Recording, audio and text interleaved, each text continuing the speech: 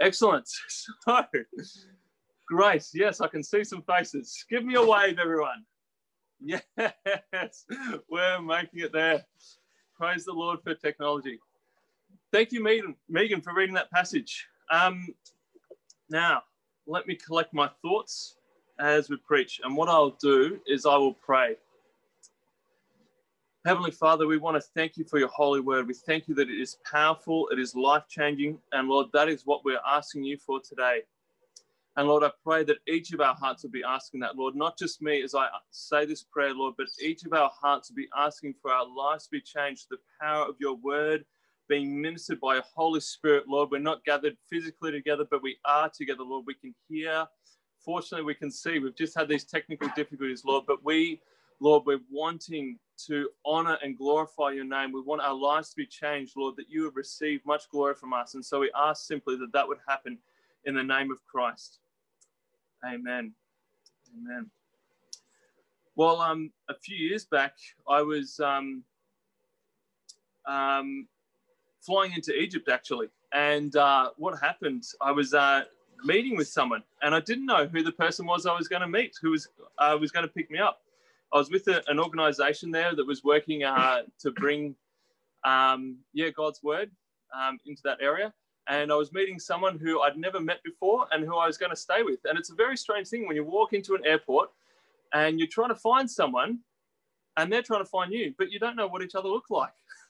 And if you miss them, then you're on the streets in Egypt, in Cairo. And my Arabic wasn't very good at all at that point in time. But you know what happened? I found this person. And for me, I share that story with you because that for me is an image of what I'm wanting us to work towards. You know, here in what Megan has just read for us, we're talking about coming to meet the Lord. And what Kyle preached from in chapter 4, verse 13 through to 18 last week, you know, what is happening there is, I might just ask, sorry, James, could you just adjust that light so it's not so much my face? I'm looking quite red. That's better. Does that look better, everyone? Yes. I don't look quite so sick now, and you can still see me well. That's good. Thanks, guys.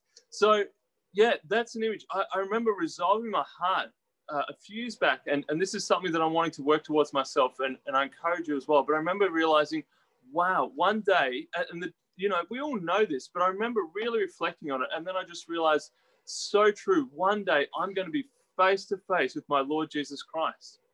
And I remember thinking, what am I going to feel? What am I going to think? And as I reflect, one of the things that came out of that reflection for myself was this: when I see Jesus face to face, I don't want to just see him and say, oh, great, now I know what you look like. I want to be able to say, you know what, Jesus Christ, I've never met you before, but you are familiar to me.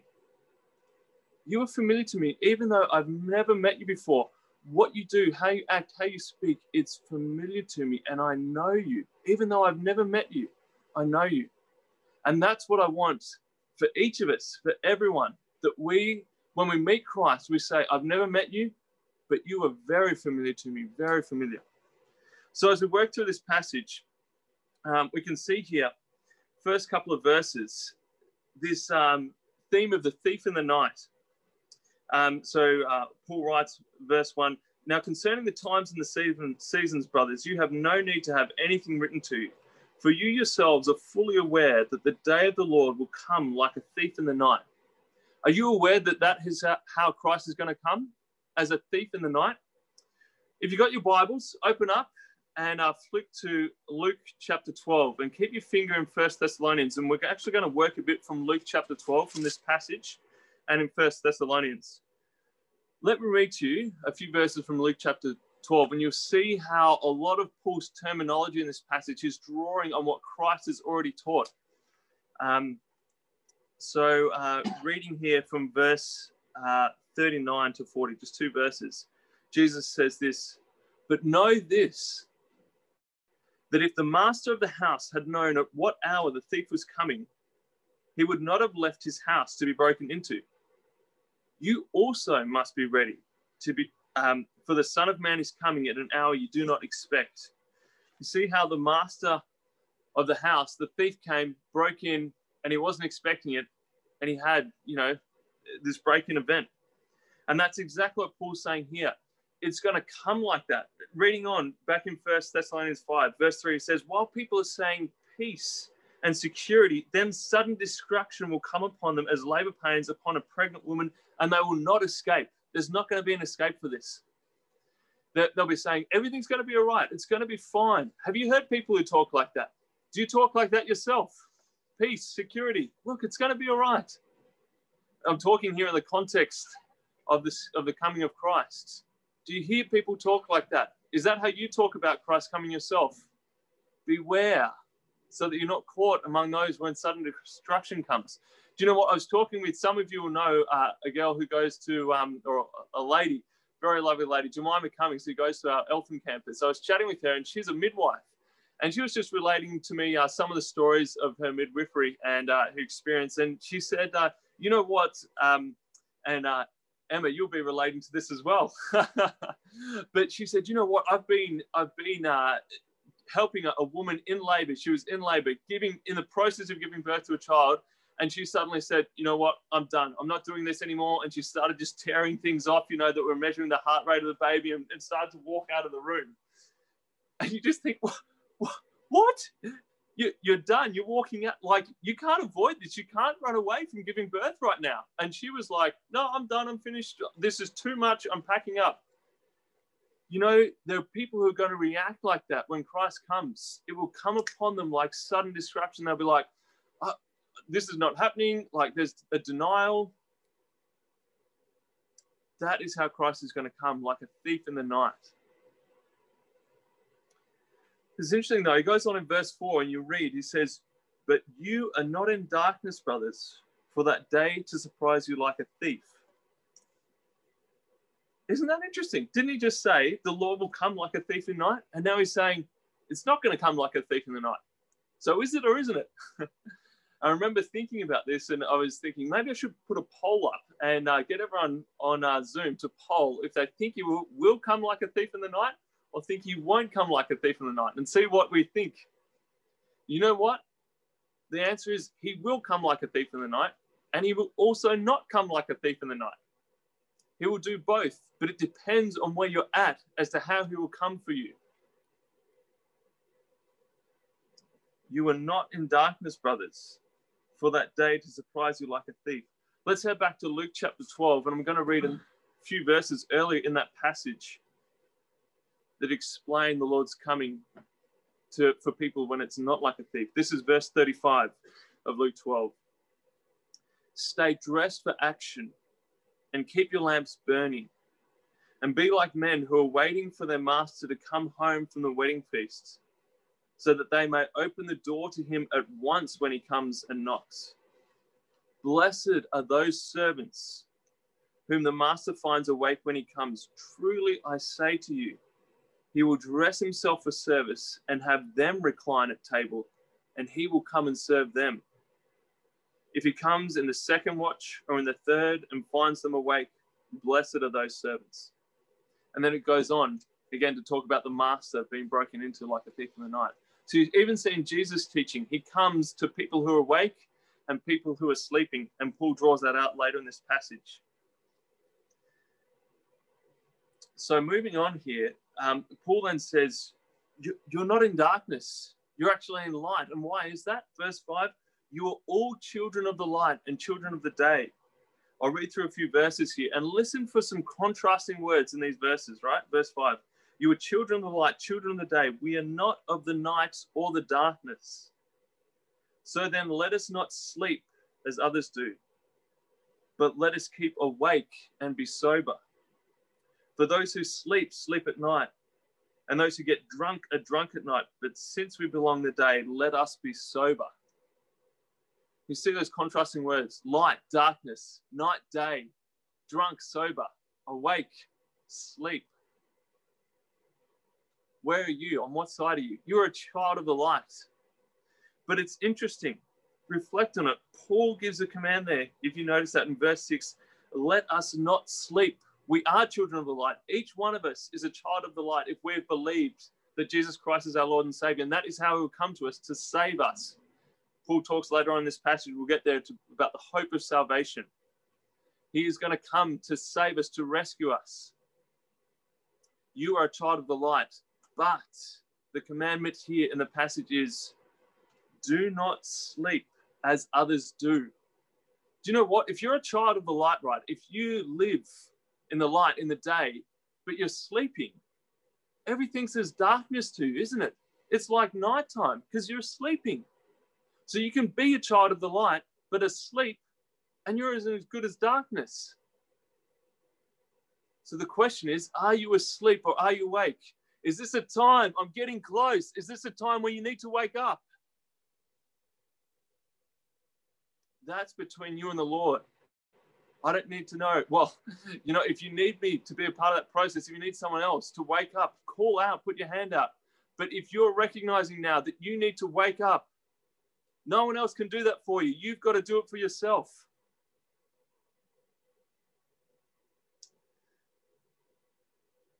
How do we know if we are sleeping or if we're not?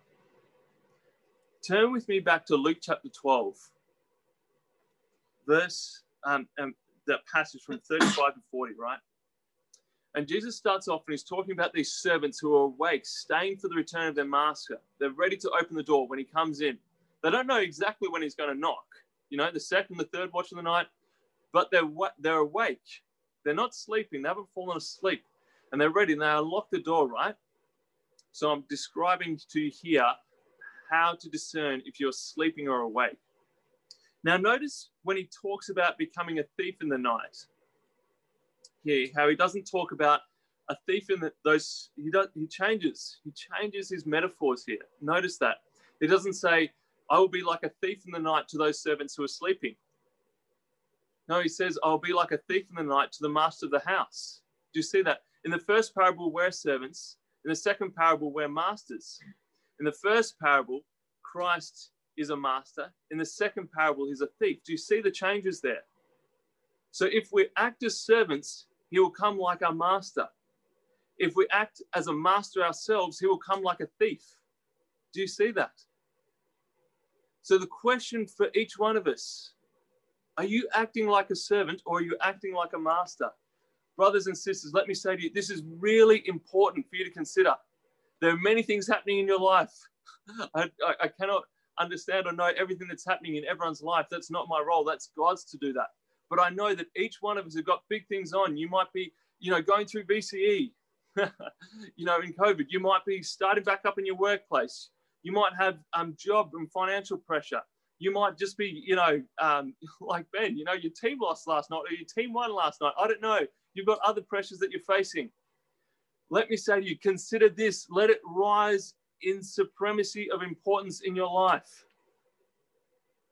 Are you acting like a servant or acting like a master?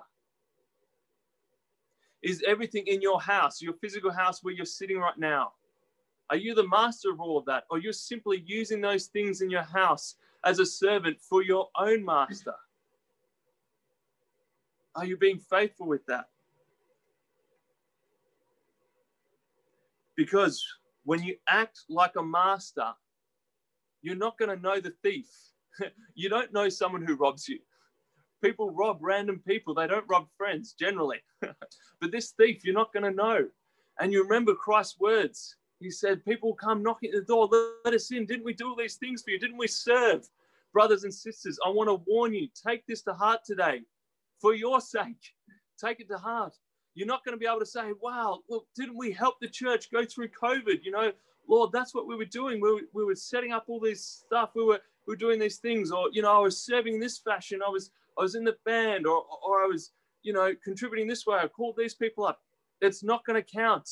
Do you know Christ? That's the only thing.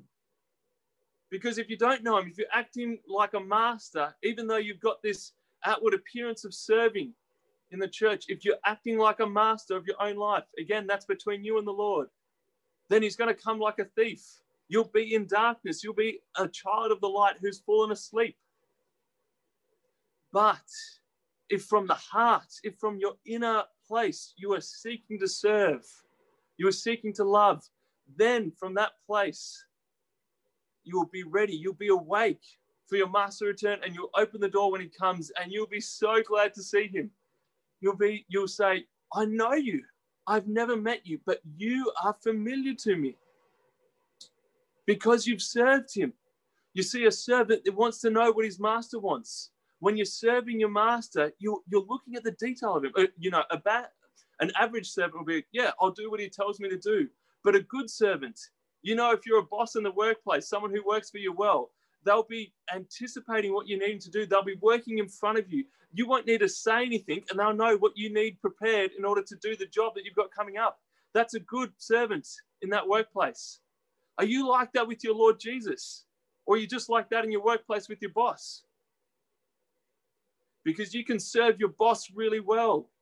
But if you're not serving the Lord, that's not going to help you on the last day. And this is clear from this passage. Please take this to heart and do something about it for your sake. And if you're already living it out, praise God, you're awake. Stay awake, as Paul says. Let me read to you this proverb, Proverbs chapter 6. And this is verse 9 to 10. And 9 to 11, sorry. Let me just flip the pages here. Proverbs 6. Reminds me of being in the supermarket and trying to open one of those plastic bags without being able to lick your fingers. Just hilarious. I've had a lady laugh at me so hard doing that. So, Proverbs 6, verse 9 to 11. How long will you lie there, O sluggard? When will you arise from your sleep? A little sleep, a little slumber, a little folding of the hands to rest. And what?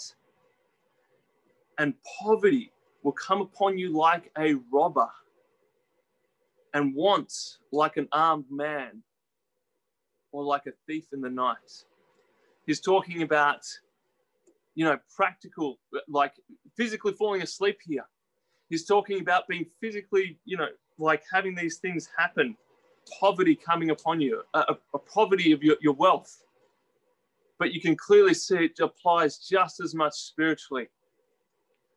If there is a sluggard out there today, I want to speak to you. Wake up. Wake up for your sake.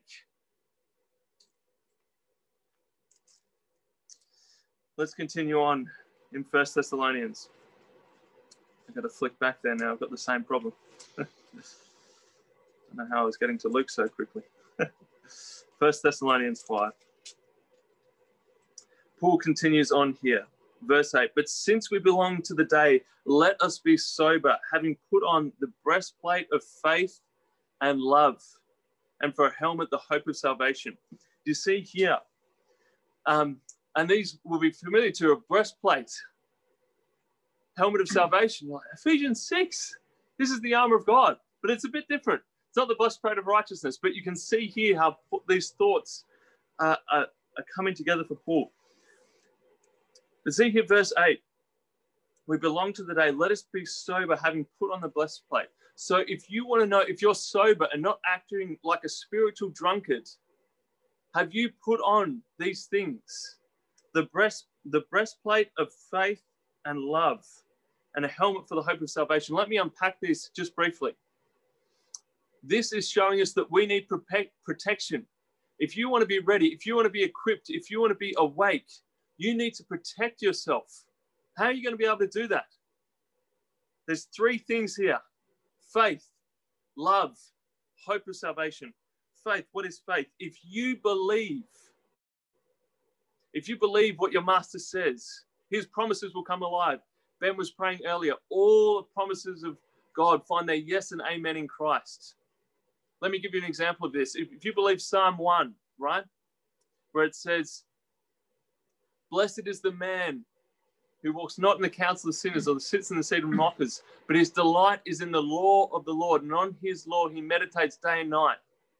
He'll be like a tree planted by streams of water. If you truly believe that, you're going to do something about it, and it will change your life, and you receive the fullness of your promise. You receive being a tree planted by that water because you believe in it. Faith brings alive the promises of God, which we find in Scripture. Love. If we love, we will be obedient to God. 1 John 5:3 talks about how as we love, this is the love of God, to obey his commands. If we love our Father, we'll be obedient, right? You'll put into practice the commands of God, of your master. And you see those two things. Wow, that is going to protect you so well. If you've got faith and you're believing in the promises of God, you'll see them come a reality. And two, if you're obeying his laws, wow, what a life. I want to see that. I want to live like that. Do you? Are you taking up the breastplate of faith and love for your protection, to be prepared for the coming of your Lord? And the helmet of the hope of salvation, placing this on. Are you placing your hope that you're going to be saved on the day of Christ's return, that he is going to come back and rescue you? We can hope for many things, and it's right to hope for many things. Maybe you're hoping last night that the Cats would win, or that the Tigers would win. Maybe you're hoping that you're going to get a job. Maybe you're hoping for something else, a good result in your VCE for you guys who are doing that. Maybe you're hoping for COVID to finish and next year to be fine. We can hope for many things, but do you hope for your salvation above all? Because if you're hoping for this above all, then that will drive you. It will affect how you live. Test yourself, brothers and sisters, by the scripture. And he goes on here and he says, God has not destined us for wrath, but to obtain salvation through our Lord Jesus Christ. Remember that you are a child of the light. This is what God has destined you for. This is what he has appointed you to. Not for wrath. It's not for that, but it is for salvation. This is yours in Christ Jesus. Walk in it. You see here, he talks here, whether we are awake or asleep. And I'll point out briefly, that Paul here is using the word sleep in different ways. Earlier in chapter 4, as Kyle was taking us through last week, you'll see he was talking about those who have fallen asleep. That's those who have died in Christ, as it says in that passage. But here it's a different kind of sleep. In much of chapter 5, he's talking about not being spiritually awake and ready for Christ's return. You don't want to be asleep. But here again in verse 10, he's saying, whether we are awake or asleep, Christ, we want that Christ, we will live with Christ, right? So whether we've died in Christ or whether we are living upon his return, he will come for those and we will live with him. Isn't that amazing that he has died for us? He died for you. Do you believe that? If you believe it, it's going to do something to you. That you can live with him. What a sacrifice. Look around at the people in your home right now. Did any of them die so that you could live with them? There may have been one who has given you birth and gone through labor so that you could live with them. And that is an impressive thing. But to die so that you can live with them. That's what your master has done, and he loves you. So, let's finish with verse 11. It says this, therefore encourage one another and build one another up, just as you are doing. Are you doing that? Are you building other people up and encouraging them in their faith that they continue to walk on in the Lord? I'm going to close this in prayer, and then I'm going to hand over to Ben. Heavenly Father, we need your help. We need your help because without your help, it is impossible for us to be saved. Without your help, it is impossible for us to have faith. Without your help, it is impossible for us to have love or even a salvation that we can hope in, Lord. But with these things, Lord, we can be sober. We can be awake. We can be prepared for your coming. And Lord Jesus, today, if anyone is found in their heart of hearts before you, they realized you have opened their eyes to see, wow, I've been the master of my life. I've not submitted as a servant to my Lord Jesus. Even though maybe outwardly it looks like I have, it's not going to count for it on the day, because what's going to count is if I know Christ. Lord, if there is any of us in that place, I thank you. I thank you for revealing that now, that they have seen that before the final day, whether it's them falling asleep or whether it's Christ's return, but before the final day where they have no more opportunity to make a decision, Lord, to change. Lord, thank you for helping them to see that.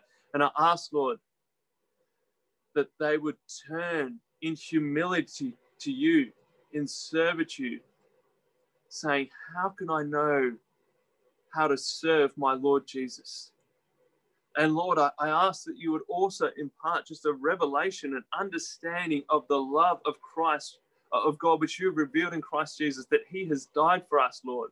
And that the service wouldn't be a burden, but a joy, a delight in our lives. And then when you come back, Lord Jesus, may we all together just say, wow, I know you. Like I've never met you. You don't look anything like those paintings that I saw when I was on earth. But I know you. You are so familiar to me, and I want to worship you. But you, as the scriptures declare, if we are awake and we open the door to you, you will come in and you will serve us, and we will recline at the table. God, how does that work? What a God we have. What a master who would serve us like that. Lord, may we be found to serve you because of how you serve us. Thank you, Lord Jesus, for this precious gift. In the name of Christ, amen.